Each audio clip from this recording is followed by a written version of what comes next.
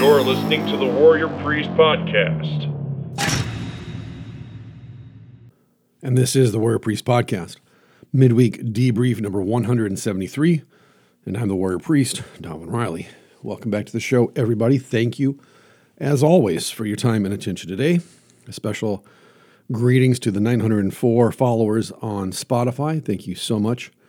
Every time I go to record an episode, we have more followers and more downloads. Again, always remarkable to me that anyone listens to this podcast. And so for all of you that support the podcast and all of you that support all of my other ventures, I truly appreciate it, and I thank you. Today on the podcast, since I am headed out of town for the next 2 weeks to speak at a conference and then disappear into Mexico, spend time with my spiritual family, thought I'd hammer out at least one episode for you. That being said, though, it is hailing and my throat is raw, so I will try to drink and stay hydrated and lubricated while I talk so that I'm not coughing and hacking into your ear. And if you hear any noise in the background, more than likely, those are hailstones. So with that being said, let's get to the show today to follow through on what I talked about last week in terms of fear and social control. I thought we would go back to a question that I haven't talked to for quite some time now, actually, which is, okay, there are forces outside of our control, people, personalities outside of our control that seek to keep us in a holding pattern of fear and insecurity so that we are easy to manipulate. But what about our part in all of this? Are we simply victims of fear and insecurity? Are these powers, these personalities that are outside of us, that are planning and scheming and engaging in their tactics and their strategies, and that we are oblivious to these things? We only find out about them when they decide we need to know. And then, of course, only the parts that they want to reveal to us are what ultimately we learn. But what about our part in all this? Are we completely helpless? Or, in a way, do we actually contribute to the fear and the insecurity? Or beyond that, are we enslaving ourselves? And so when these people, these institutions, these corporations, these political parties, these groups, when they prey upon our fears and insecurities, are they doing anything else other than simply picking up what we're putting down? Is it that we might actually be the ones who are the most responsible for our own personal enslavement? Because if we look at it historically, since the dawn of civilization, or at least the advent of recorded written history, there have always been tyrants and despots and dictators. Always, of course, because it is within the scope of human nature that the more power you offer to me, the more power available to me, the more I'm going to take it and seize upon it and use it for my own benefits, at your expense usually. And I suppose in a way then we could call this a plague, a societal plague, a cultural plague, because none of us want to be subjugated to the absolute will of another person. We all want to enjoy a certain degree of freedom, liberty, to get along with our neighbors, to pursue our interests and seek after our desires, choose for ourselves the terms of our employment, where we live, who we date or marry, how we name our children, and so on. None of us, I don't think, well, not many of us, let's put it that way, right? Not many of us would vote to be ruled over by a despot. Therefore, the dichotomy of human existence is that, on the one hand, we can all reiterate what I just laid out to one degree or another. And yet, on the other hand, given power, we would become despots. We would seize upon that power. And you can say to yourself, well, but I'm a good person. I'm a moral person. I'm a spiritual person. Okay. If I give you a little bit of power and you are a good person, You are a virtuous person. You are dedicated to making the world a better place. If I give you a little bit of power, you're going to take that power and work to make the world a better place. But what if I resist your ideas about how to make the world a better place? What if a group of us rise up and form a counter group that is doing the opposite of what you're doing because we think that you're actually hurting the world, and so we're going to make the world a better place through our organization and in our works. And so we're at war with each other. And maybe it's just a war of words. Maybe we're competing for donor dollars. But let me give you a little bit more power. Let's say that now you have power, not only just a group of people that wants to make the world a better place. I give you power where now you are over a state or a province or a whole area. And now instead of being in charge of 20 people, 100 people, maybe even 500 people, now you're in charge of tens of thousands of people, maybe even millions. And amongst those people, there are at least 1/3 of the population who thinks that everything that you say and do is stupid. It could even rise to 50% depending on your policies. Maybe even more than 50%. Maybe it becomes an outright rebellion against your power and authority because a majority of the people that you're responsible for decide, we don't like the way that you're going with these social policies. We want more of a say in how we govern ourselves. How are you going to deal with that? And then I give you even more power. Now you have the power of a kingdom or a nation, and you're responsible for the lives of millions of people. But those people, they're almost impossible to control because they are so spread out. And your control of them, your influence over them is so limited based on just geography. And you're only one person. And maybe you have a table of people that advise you, or a whole cabinet, or a group of wise men and women, maybe even a parliament or a Congress or a Senate. Maybe you have the military on your side. Maybe you have police on your side, law enforcement. And so you have all these ideas based on what you think is good and virtuous and right for not only yourself, but for everyone to a greater and lesser degree. You just need everyone to get on board and help you follow through on your ideas, your convictions. But again, 1/3 of the population doesn't want to. Or maybe it's half, or maybe it's more than 70%. Now what are you going to do? You have your convictions, but you also have the refusal of the people that you're supposed to be helping improve their lives. They don't want you to do that. They don't agree with your plans. They don't want to help you carry out your strategies. How much power are you or I going to be given before we start to see others as an obstruction to a better, more fruitful existence for everyone? And what are we prepared to do when we have access to that kind of power? Whether it be military and law enforcement, whether it be the ability to write and pass laws. I think each of us, if we're honest, we all know that we have the capacity for great evil and doing and committing great acts of evil in the name of good. But it doesn't start by someone giving me all of the power in the world all at one time. It starts with maybe I'm in command of a squad, or I'm put in charge of a local charitable organization with 30 volunteers. But through my efforts, by the grace of God, that improves and it increases. And I'm put in charge of more and more people and more money and given more and more power and influence and connecting with more and more powerful people and traveling in more influential circles. At some point, each one of us is going to be tempted. Each one of us is going to be seduced or enchanted by the opportunities that power offer us.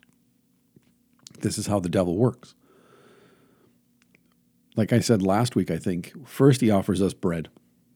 I'll take care of your bills. I'll take care of putting food on your table, clothes on your back, and a roof over your head. All of us would jump at that opportunity to not have to worry about those things. But if that fails, or we're satisfied with our lot in life, he then offers us safety. And that's the big ticket item for all of us nowadays. This is why fear and insecurity run off of fear that we're not going to be safe. We're not safe from an invisible virus. We're not safe from those people who are the enemies of our freedom over there, as we are so often told. The enemies of what is good, the enemies of democracy, the enemies of the Hollywood entertainment industry, and so on. That's the next step up. Do you want to be safe? You don't have to lock your doors at night. You don't have to worry about being robbed or raped or murdered when you're going about your daily lives. And should that fail, then, lastly, it is to offer you all of the kingdoms of earth, if you simply bend a knee and worship Satan as God. And now we're at the point of power, success. I'll give you everything that your heart desires. I will give you power if you just worship me. And we see this then in the United States with most politicians. They bend the knee to some corporate entity. They bend the knee to some oil sheik. They bend their knee to some entity that bankrolls their campaigns, puts food on their table, keeps them safe because they're surrounded by armed guards at all times, and offers them the entire world as their opportunity to improve their wealth and their well-being and the well-being of generations to come for them. This is why politics is so nepotistic. And so since the birth of civilization, yes, there's been tyrannical rulers, because in each one of our hearts, we are born with a desire to be satisfied, to be safe, and to be successful. And when we get opportunity, when we get to tap into those things, it's not enough to just have a peanut butter and jelly sandwich anymore. I need the best bread, made from the best ingredients. I need the best peanut butter and the best jelly. I need it prepared by a master chef so that when I eat that peanut butter and jelly sandwich, not only does it taste delicious, but I also have the knowledge then, and this is what makes it extra specially delicious, is that no one else in the world right now is eating this peanut butter and jelly sandwich because only I possess the means to gather up the ingredients, to bring in the best chefs, to have it served on the best plates at the best table in the best house, and no one else gets to have this peanut butter sandwich. And the reason that I get this peanut butter sandwich in this way and no one else can is because I'm so good at what I do. And if I'm so good at what I do, why don't other people want to listen to me and do and repeat what I do and what I tell them to do? That's hubris. That's arrogance. And yet, so often, as I've experienced, it is always phrased, it's always couched in the language of what's good for me is good for everybody else. And what's good for everybody else is good for me so long as everyone does exactly what I tell them to do. And so because we are driven by this appetite for power and influence, for success, for safety, for satisfaction, each one of us individually will do our best in this life to control our mind and our body and our emotions. And then, having succeeded at that, we think, we then step outside of ourselves and seek to do that for others. And like I said, the more power we have, the more power we are given, the more control we have over others. Until ultimately, when we achieve ultimate power, I'm not going to ask you to change the way that you live. I'm going to force you to change the way that you live because you ignorant peasant, you sheep, you don't know what's good for you, but I do. Because I'm more educated than you, I have more money in the bank than you, I have more square feet in my house than you, more people listen to me than you, and therefore, look at my resume. It is obvious to anyone that I am better situated to decide what's good for you than even you are. And if you refuse to listen to me and to do what I tell you to do, you are resisting what is good and what is beneficial, not just for yourself, but for everyone.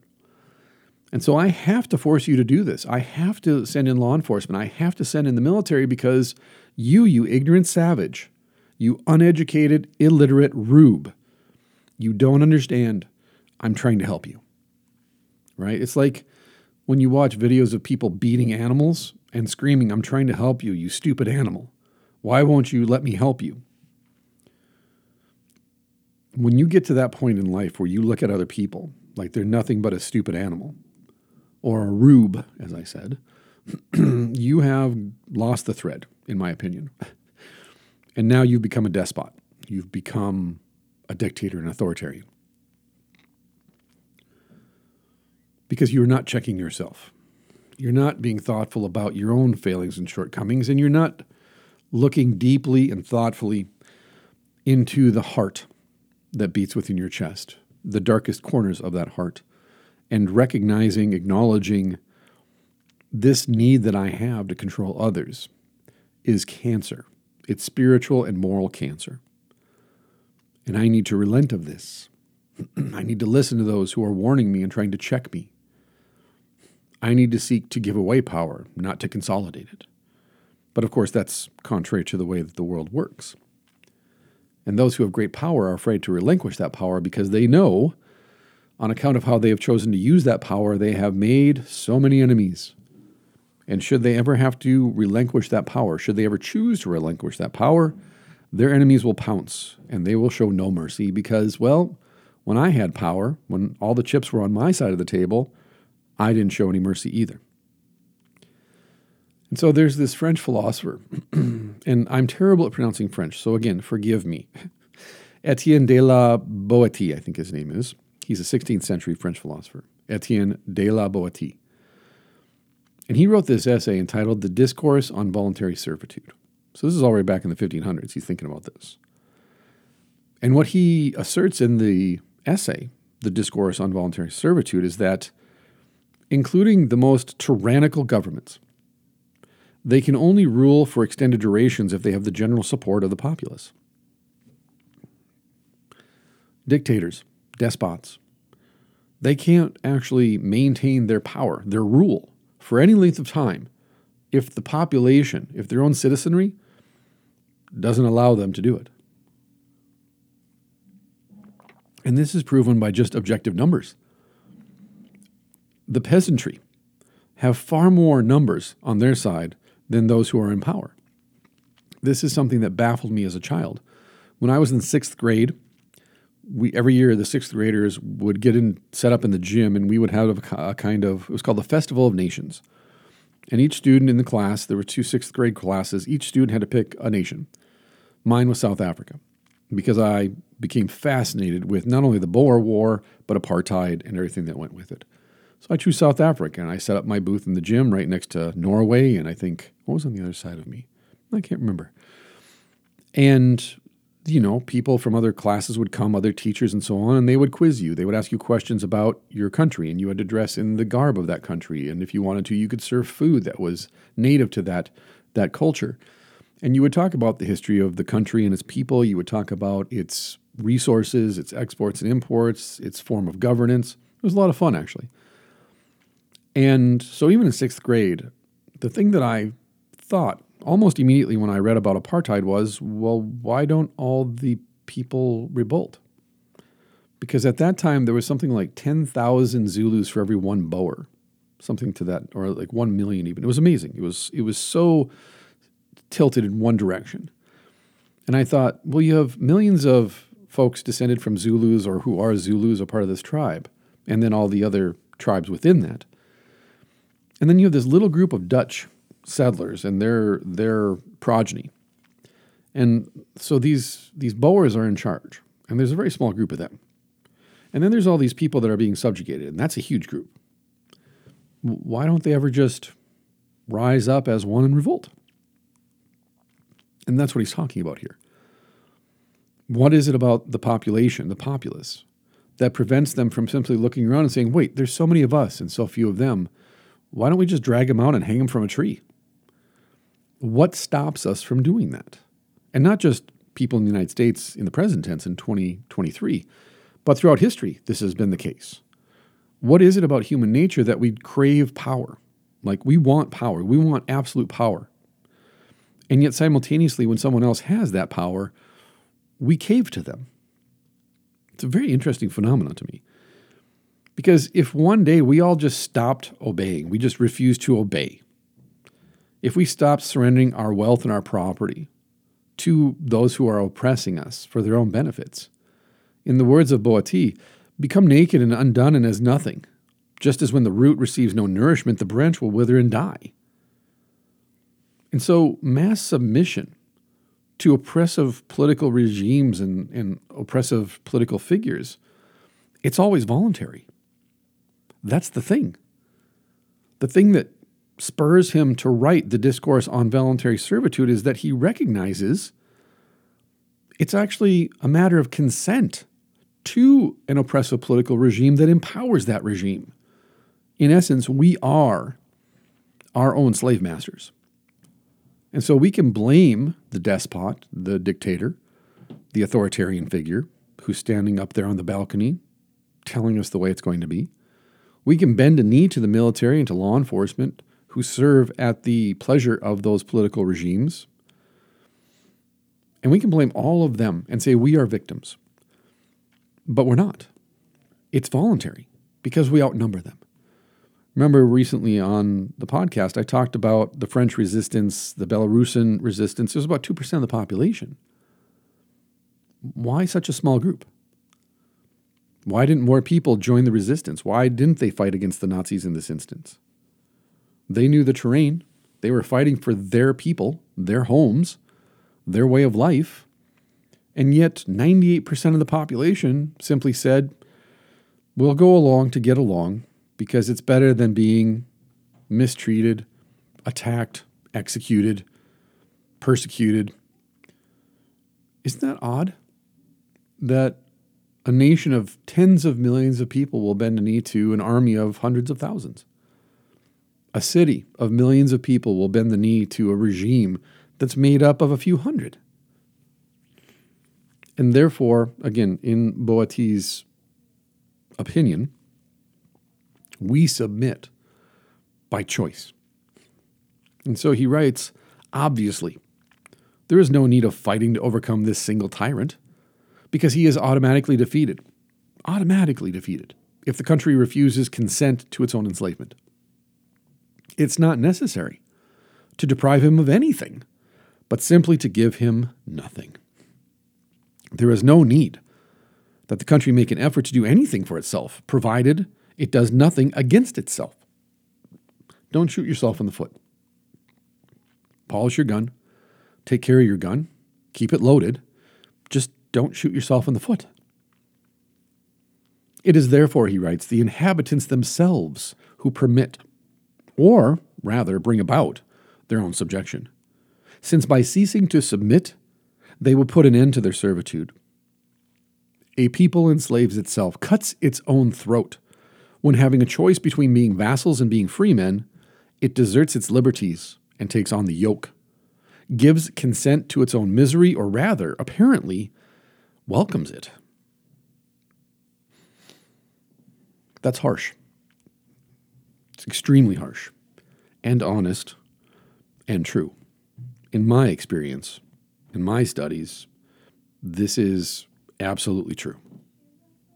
Is that we can complain about the Biden administration or about the Trump administration or about the Obama administration or Bush or Clinton and so on. We can complain about the mayor and the city council or the chamber of commerce, the governor or the attorney general and so on. And yet, why do we complain when we have the numbers on our side? There is nothing stopping, for example, I live in Minnesota in the United States. There's nothing stopping the population of my state from marching on the Capitol. A majority of the state of Minnesota actually voted red in the last election and the previous election. A majority, even though Minnesota is labeled a blue state.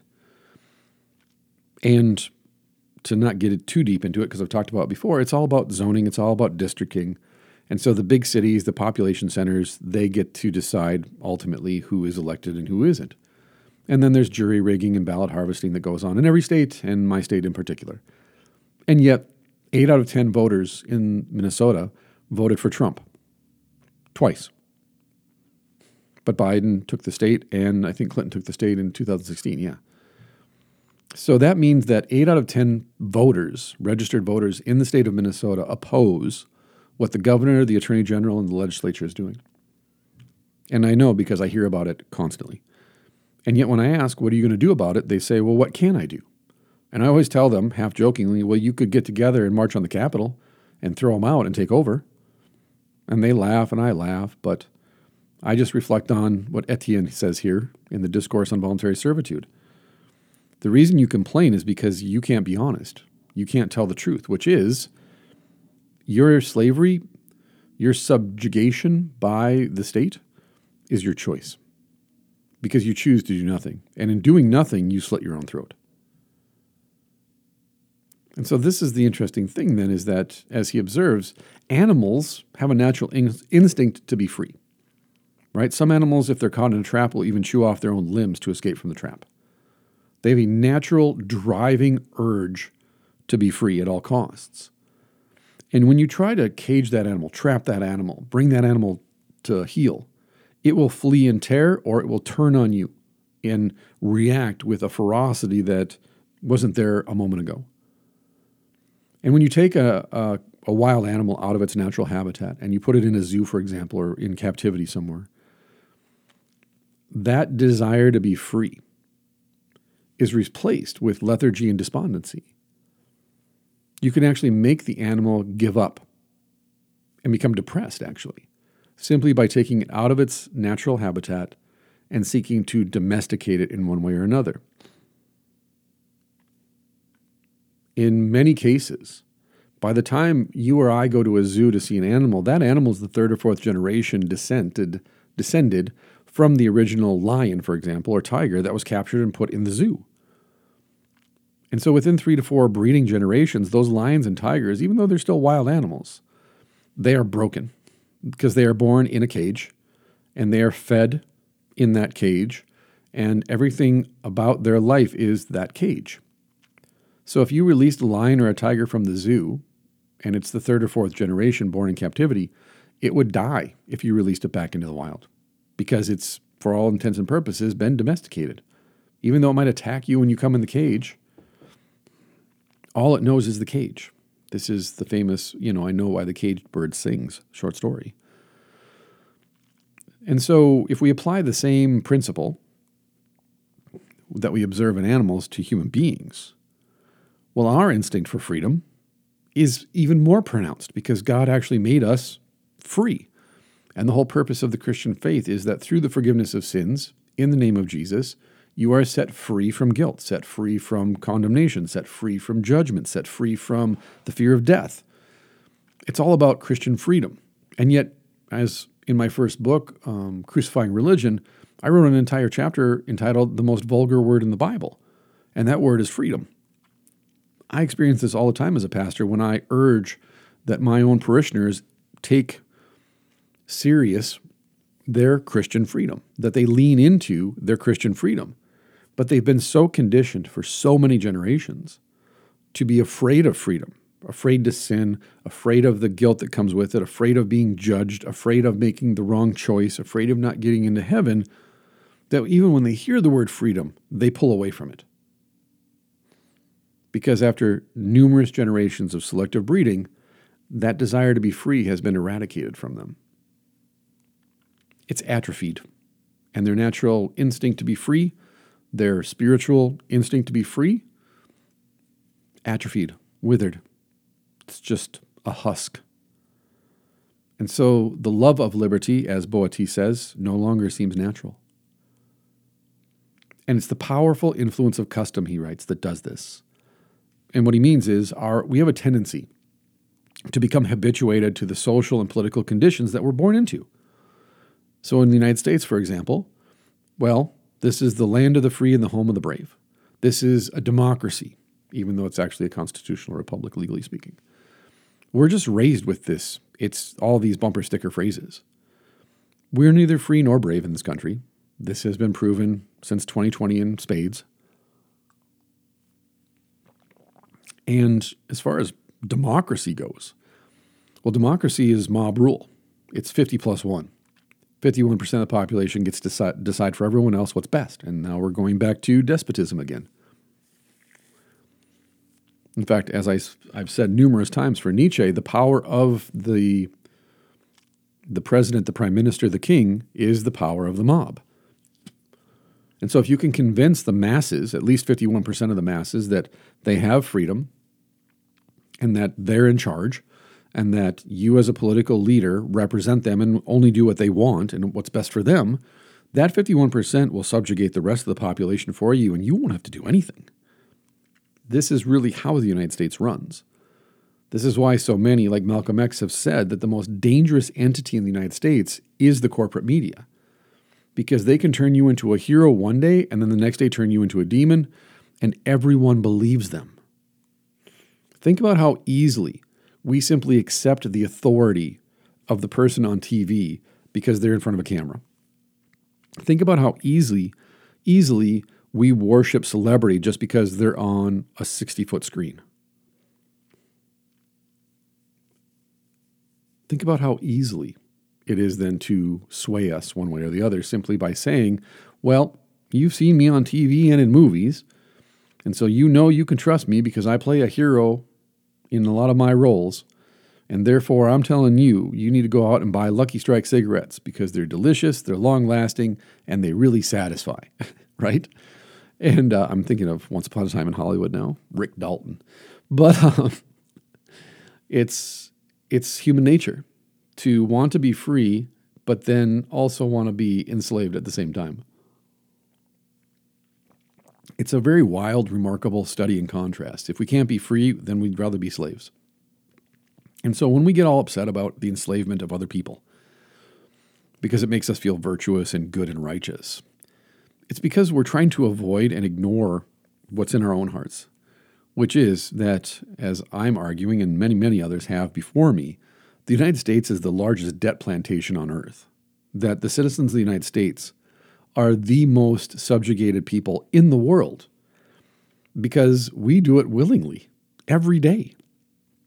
And even though other people from other countries and other places, even though some of the citizenry sound the alarm and warn us and lecture about it and podcast about it and go on TV and talk about it, we always think of those people as the lunatic fringe. Because the apparatus that controls our slavery, the slave masters and their managers, want us to know, and therefore they hammer this home constantly.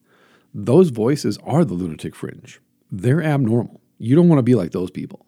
I mean, just look at them. Just look at the way she talks. Look at what we found out about her. And so that's the influence of custom, to be habituated towards the social and political conditions that we're born into. And just like an animal that's born in captivity doesn't understand freedom and therefore doesn't resist its chains, that's the way that we are too, especially in the United States. We're born into a state of slavery in this country, and we lack the knowledge of what it means to be free.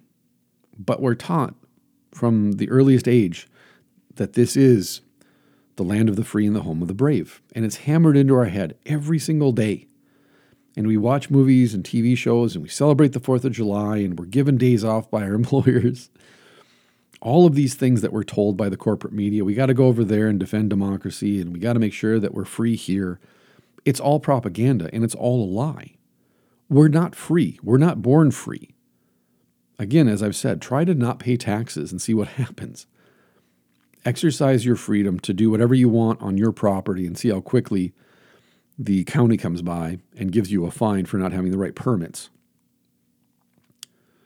And so what happens is that during our formative years, we observe our family, our friends, teachers, experts, authority figures. They don't resist. They go along to get along. And so we are habituated towards going along to get along. We adore those people. We worship them. Like I said, we idolize those people who tell us, watch the rebel on the screen and root for them, and they're your proxy. And now go home and obey. And we do. We watch movies and TV shows. We read books and articles about heroes and revolutionaries and rebels. And then we don't put those principles that we read about into practice. Why is that? Because we're habituated from birth. And 1,000 TV shows and 1,000 movies and 1,000 books or articles and 1,000 podcasts is not going to convince people otherwise. Because people have been habituated indoctrinated, taught to believe that the state knows what's best. And only the best and brightest are elected to public office. They represent the very best of us. Well, if that's true, then in the present tense, they are symptomatic of the moral and spiritual evil that is rampant in our culture. And yet we do nothing about it because we are slaves. And we are slaves by choice. We accept them and we adore them. And we make excuses for them. And we do this to override our natural instinct for freedom. And so freedom isn't our default setting anymore. Submission is. Think of King Mithridates. King Mithridates habituated himself to poison by drinking small amounts of poison every day over a long period. And so La Boétie says, just like King Mithridates, we learn to swallow and not to find bitter the venom of servitude. Or, as he goes on to explain, it is true that in the beginning men submit under constraint and by force. But those who come after them obey without regret and perform willingly what their predecessors had done because they had to. This is why men born under the yoke and then nourished and reared in slavery are content without further effort. And they live in their native circumstance unaware of any other state or right, and considering as quite natural the condition into which they were born. Or as I hear, this is the way we've always done it. That's usually the definition of tradition. Well, this is just the way we've always done it. And yet it's not just tradition, it's not just custom that prepares us to live and to consent to our servitude, but rather plays, as I just noted, and plays, farces, spectacles, gladiators, strange beasts, medals, pictures, and other opiates. These were for ancient peoples the bait towards slavery, the price of their liberty, the instrument of tyrants. We call it bread and circuses, right? And so in the modern day, bread and circuses have changed their form, but their essence is the same. An endless supply of mindless diversions provided by the mass media and the entertainment industry. And what is the effect? It numbs us like a pharmaceutical drug. It's a farce. It's a dramatic farce. And then it's played out in our political elections as a distraction. And what are they distracting us from? The reality of our enslavement. Elections in the United States are a distraction to draw our attention away from the reality of our enslavement. That's what elections are for. And then another tactic that they use to engineer our consent, which was again true of ancient tyrants as well, is the welfare state. La Boétie notes that on select days of the year, the ruling classes used to distribute bread and wine and a little bit of money to their subjects. And then soon after, those who were content and satiated, there it is again, satiated and safe, what would they scream out? Long live the king. A couple coins, a little bit of bread, maybe a cup of wine. That's all it takes to make us scream, long live the king. Remember when Biden sent out relief checks? And then the next year our taxes went up for the exact amount of the relief checks? Or when the king says we're going to send a couple $100 to the victims of the wildfires in Lahaina while sending tens and tens of billions overseas to protect the democracy of other people, of course. How's Flint, Michigan's water? How is East Palestine's cleanup going? Where are the children of Lahaina? Why, then, are you voting for people that have proven by their actions and their words that they do not care about you and they do not care about your children? You are nothing more than house slaves to them.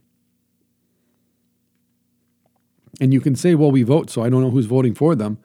And the answer is that's because it's rigged and you allow it, you consent to it, and then they give you some crumbs from the master's table and you cry out, long live the king.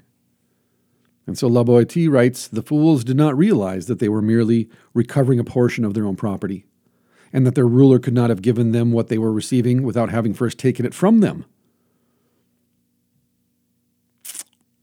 Crazy. And lastly, And this is the kicker. It's not enough that we are born habituated towards our own servitude. It's not enough that they give us a little bit of poison every day to build up our tolerance by giving us bread and circuses. They distract us with entertainment. They distract us with elections. That's not even enough. It's not enough that it's our custom. It's not enough that we are given opportunities to exercise our quote-unquote freedom to distract us. We need one last piece. And it's really the most important piece for many people. And that's the God card. Because bread and circuses will only satisfy for so long. For the ruling class, for them to evoke consent from us, to get us to adore them and revere them, not just hate them, not just be suspicious of them, to be 100% absolutely, totally devoted to them, they're going to appeal to the techniques of religions and divine authority so that they appear sacred. This is why the media and the politicians always refer to Congress as the hallowed halls. That is, the holy halls. Well, what makes Congress holy? Do they preach the gospel of Jesus Christ? No. Do they celebrate the Lord's Supper and do baptisms? No. Do they follow Sharia law? No. Do they follow the tenets of the Torah? No. Do they read from the Midrash? No. What makes them holy then? And why do we all refer to the halls of Congress as holy if it's not consecrated by God himself? What makes it divine? No one ever asked that question. Why is that? And so what do? Well, politicians in particular, but also corporate media and the entertainment industry, Hollywood, they capitalize on myths, on religious ritual, on the symbolism of cults and religions. And they use these things, these images, these words, these rites, to construct a edifice, a building, so to speak, of power and authority that resembles a place of worship. This is why buildings, political in particular, are developed from classical Greek and Roman architecture. They're developed to look like cathedrals. And then they use these edifices and all the symbolism and rites and language that goes with them to bolster their evil ways. And this is the beauty of this, is the separation of church and state is complete and absolute bullshit. And it always has been. It's an invention of the Enlightenment. It's an invention of humanists.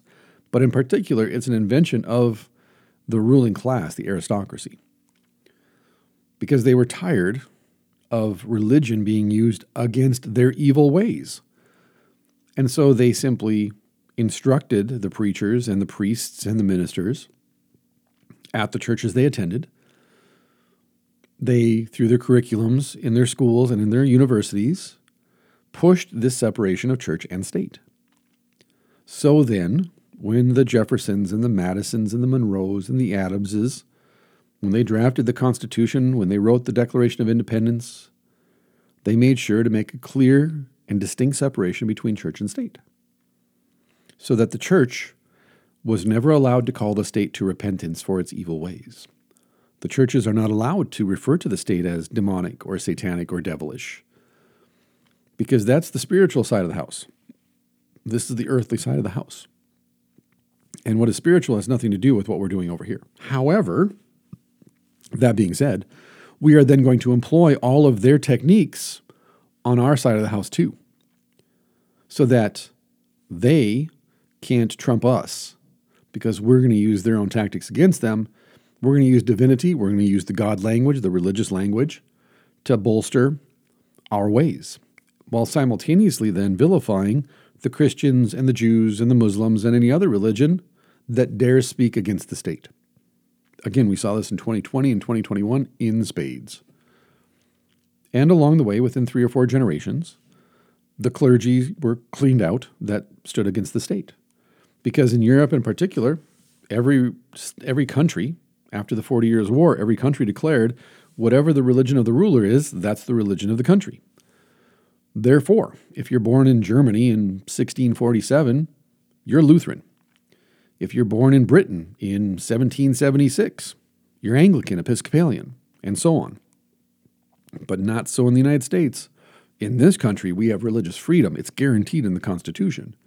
And you're allowed to exercise that religious freedom so long as you never, ever attack the state in the name of your God. And so within 3 or 4 generations in Europe in particular, they just, again, filtered out all of the clergy that spoke out against the evils of the government and replaced them with their own appointed clergy, because in those countries, the state runs the universities, which runs the theological programs, and it's the state then who ordains and sends their preachers into congregations. And so in Europe, it's a state religion. In the United States, this has now happened as well, and it's been happening for generations, at least since the 1940s and 50s, so that most clergy would not even think to say that culture is demonic or that the state is satanic, because they've been trained in Sunday school, in church, at college, at seminary. They've been trained. Pay taxes to Caesar, Jesus says so. Don't exegete the text. Don't look at that text within the broader scope of Scripture. Well, Romans 13 says that God gives the state the sword and that we have to just do what they tell us to do because they're there to protect us. Again, don't think too much about it and don't read it within the broader scope of Scripture. Why? Because that's what we've been conditioned. We've been habituated through custom to believe that the state is from God, and therefore it only has our best interests at heart. And the state capitalizes on this. They're the ones who perpetuate this. God and country. God bless you and God bless the United States of America. Or, alternatively, we read the Old Testament, where whenever that happens and the king of the country, the king of Israel, claims that because he is the king of Israel, chosen by God, God is on their side. And because the state assigns and appoints priests and prophets, they train up priests and prophets, they appoint priests and prophets, and therefore the priests and the prophets, well, they tell the king essentially whatever he wants to hear, and then go and tell the people what the king wants them to hear. That's why God has to send prophets from outside, because no one in Jerusalem's listening. So he sends fruit pickers and shepherds like Amos. He sends other prophets like Zephaniah to say, your priests and your prophets are liars, and your king is ungodly, and you all are condemned if you don't turn back to the Lord. They don't, by the way. They never do. And even when they do, like in Nineveh's case, 250 years later, Nineveh was swallowed by an earthquake because of their wickedness. As long as the ruling party, the person on the throne, utilizes just a little bit of the language of divinity, of religion, their symbols, the language, the rituals, the myths, that's the cherry on top. That's what ultimately will get us to enslave ourselves. Because this is what happens. You can say, well, in the United States today, there's more atheists than Christians, or there's more atheists than people that believe in God in a general sense. That's not true, but let's just say it is for the sake of argument, because a lot of people want to believe that's true. They're not atheists. That is, they're not anti-God. They're not, oh, there is no God. They have simply failed to define what a God is and is not in such a way that they recognize that statism and nationalism are also religions, and that their subjugation, their servitude to the state is their religion. The state is their God. The experts are the priests and the prophets. The sacraments are the mask, the injection, the distancing, and so on. The religious mantras. It's all a part of the religion of the state. So that ultimately, it's not me who's doing these things for you, it's God Almighty. And so to resist me, your benevolent leader, is to resist divinity itself. And with that, we have custom, we have entertainment, we have habituation, and now we have God. And we just tie off those purse strings and we're good to go. Submission 101. Right? And so, even though this has been normal throughout history, like I said in the beginning. This is normal. People want power. Those who don't have it submit to it.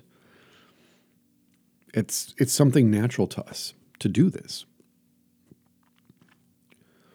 At least for Le Boétie, he does not consider this an inevitable conclusion to the story.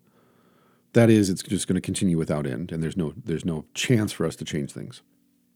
Because as he notes, just as there have always existed those who seek to rule and exploit others, in every generation, in every age, there are also those individuals who rebel against any form of servitude and are tortured by the chains which others appear not to notice.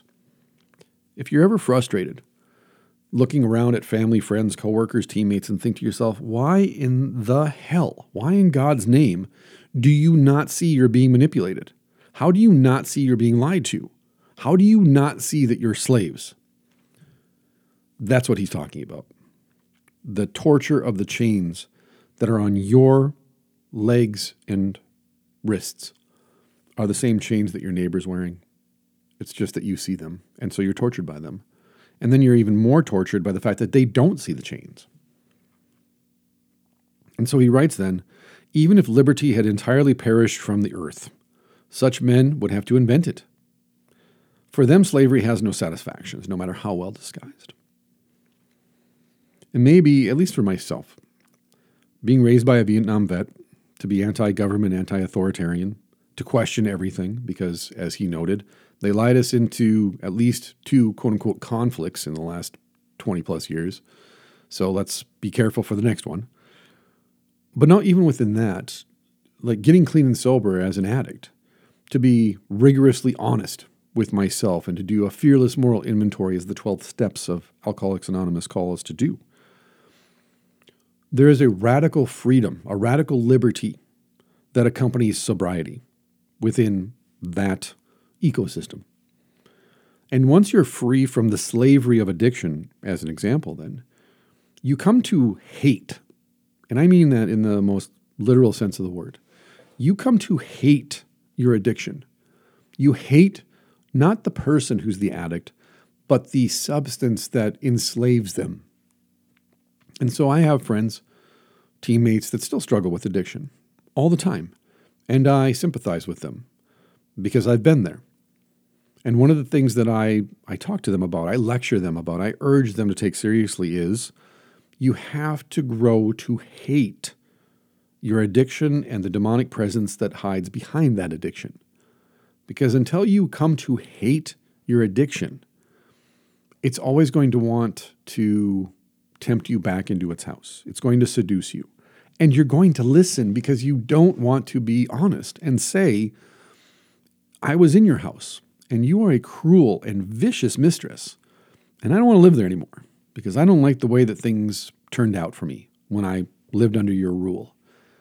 You have to hate slavery, a slavery to a substance in this case. But then out of that, you start to recognize other forms of slavery because it's not enough to just say, well, I'm free of alcohol and drugs. Great. Wait a minute.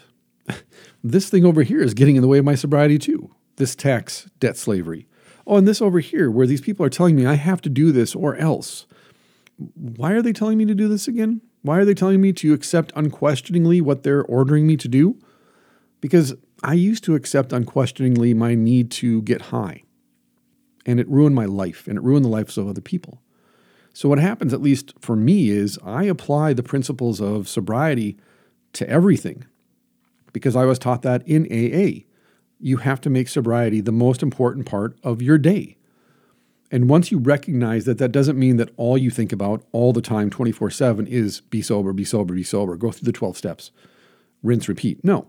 What it means is that you see everything then through the lens of sobriety. Because sobriety is what restores you to sanity. And so you want that sanity and you want that sobriety, and you recognize then to be sane, to be sober, I must see the enemy for what it truly is. And in this case, the enemy is alcohol, the enemy is opiates, and the enemy then is anything else that wants me to be addicted unquestioningly, unconditionally, to something that's going to enslave and kill me. And you know as well as I do, we can get addicted to TV shows, we can get addicted to people, We can get addicted to causes. We can get addicted to charity. We can get addicted to anything given an opportunity. So long as we think that what is happening within that experience ultimately is our good. It's for our good and the good of others. Very rarely when I was with other people who were also using was I sad and depressed. I was only upset about my addiction towards the end when I was hitting bottom, but also when I was alone. Because I was the party. I was the life of the party. And it didn't matter how many laws we broke. It didn't matter how many people I ran over, metaphorically, not literally. It didn't matter as long as the party kept going. 3 days, 4 days, a month, 3 months in one instance. I took acid, LSD, every single night for a month, one summer. The entire month of July, I was on acid. I don't recommend it. It's actually really, really bad for you to do that. But that's what I mean is it's like, okay, I like that experience and I want to keep it going, so I'll just keep dropping acid. And then when I feel like not doing it anymore, I'll stop. Well, that was a 30-day bender on LSD. Still went to work, still drove my car, and thank God I didn't hurt myself or anybody else. Still engaged in, day-to-day activities. I was just tripping 24/7 for 30 days. And like I said, now I can say on the one hand, the end of that trip awakened me to a broader reality that wasn't all happiness and joy. It was actually very dark and shadowy.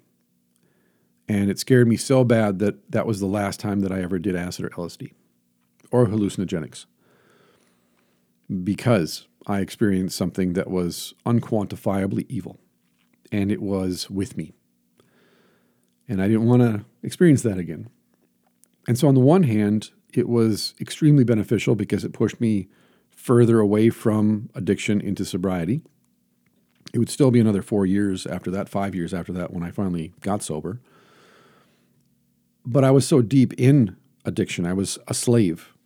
And I was so enslaved that that's how long it took to set me free from my addictions, was 5 years. And then after going into an AA meeting, October 5th, 1998, it took me over a decade of going to meetings to essentially enjoy sobriety and sanity. And then every day since then, since I was 38, has been, how do I reinforce my sobriety, my sanity? What do I need to do to stay sober and sane today? And it's not easy. It's not easy at all to not be a slave when everyone around you is a slave to something. And you know that you yourself are still in shackles. If you live in the United States, you are never not shackled to something that wants to control and manipulate you.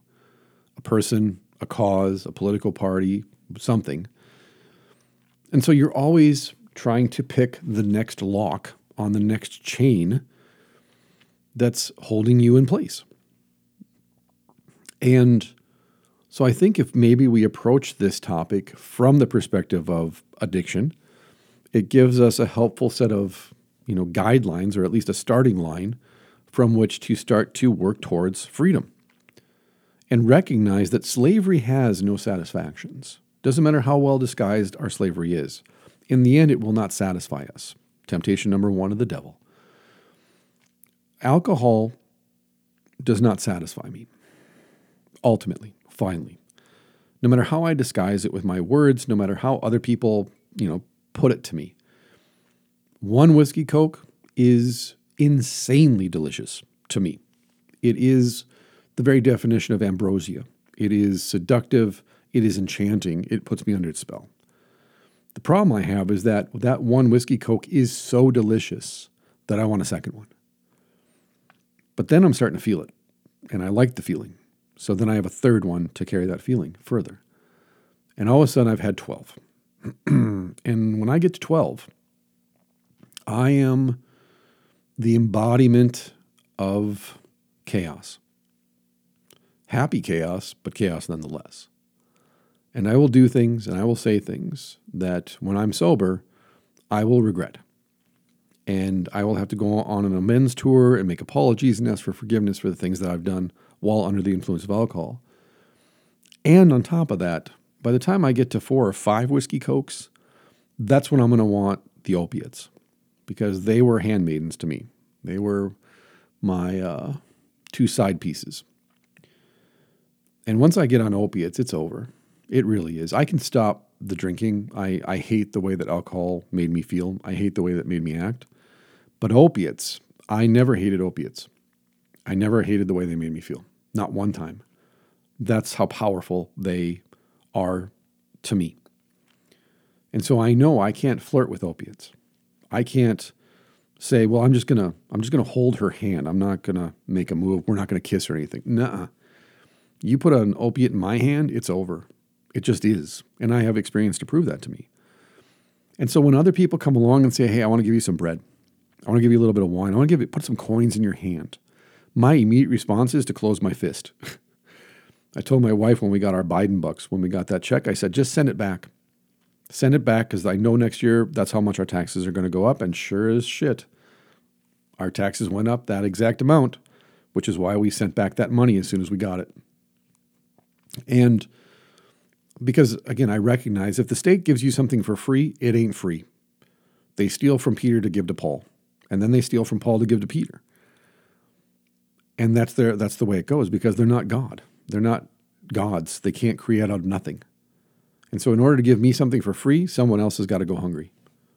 In order to give me safety, someone else is going to have to be exploited. In order to give me success, someone else is going to have to commit suicide tonight. That's the way the state functions. It's a death cult. And its only purpose is power, and to maintain that power at all costs. And that's why I know, and you know this too, no matter how it presents itself, slavery is still slavery. And it always smells like the best offer that you'll ever get. We just want to help you. And in return, we would appreciate if you helped us.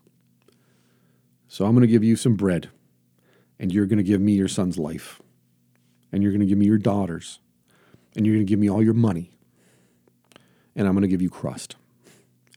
And then, after you've eaten the crust, you're going to scream, "Hail to the King." You're going to scream 4 more years. And that's the way that it goes, if we choose to embrace our slavery. And if, again, you say, well, I choose not to embrace slavery, well, then do something about it. Get other people to do something about it. Voluntary servitude on a mass scale can end tomorrow if we all just said, no mas. Yeah, we're not going to do this anymore. Because, why? Because there's more of us than there are of them. And there always has been. And so to conclude, the Boyati says, from all these indignities, such as the very beasts of the field would not endure, you can deliver yourselves if you try.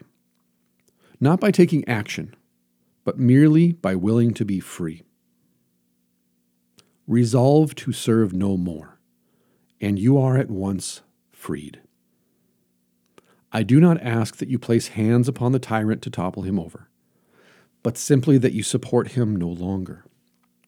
Then you will behold him, like a great colossus whose pedestal has been pulled away, fall of his own weight and break into pieces. That's beautiful. We don't have to raid City Hall. We don't have to burn down the Capitol. We don't have to stage a mass protest or a sit-in or a violent coup. We simply have to turn our backs to them and say, I don't recognize your power. I don't give you authority over me. So you go do what you do, and we'll be over here doing our own thing. And so long as you don't threaten us, as long as you don't come and get in my face, you have nothing to worry about from me. But if you come and try to take from me what is mine, my God-given rights, my family and my property, my means to making a living, then we'll stop ignoring you. And then you'll find out who has the real power in this relationship. And so today, it's your choice. It's entirely your choice today, whether you want to be free or be a slave. And so I pray and I hope and I encourage you, each one of you listening, choose freedom. Go check out this essay by La Boétie, The Discourse on Voluntary Servitude. I will include and link to it in the show notes. Otherwise, thank you. I will be gone, like I said, for the next 2 weeks. I will be speaking at a conference, and then I'm going to go see family in Mexico. And so it'll probably be 2 more weeks before I get another podcast episode up. But in the meantime, I'm going to try and get some articles up on spotterup.com. And you can find me on social media. I'm on Instagram, Facebook. I just post up to Facebook, but I don't really go there. But you can find me on Instagram, Warrior Priest, Donovan Riley, Reverend Donovan Riley, Warrior Priest Podcast, and Jim. Go check it out. Otherwise, thanks, Space Monkeys. I really appreciate everything you do to support the show. Thank you for the follows and the downloads. Thank you for everything. I hope this helped. I hope this is encouraging, and I hope that it makes you a better person in the end. See you, Space Monkeys. Peace.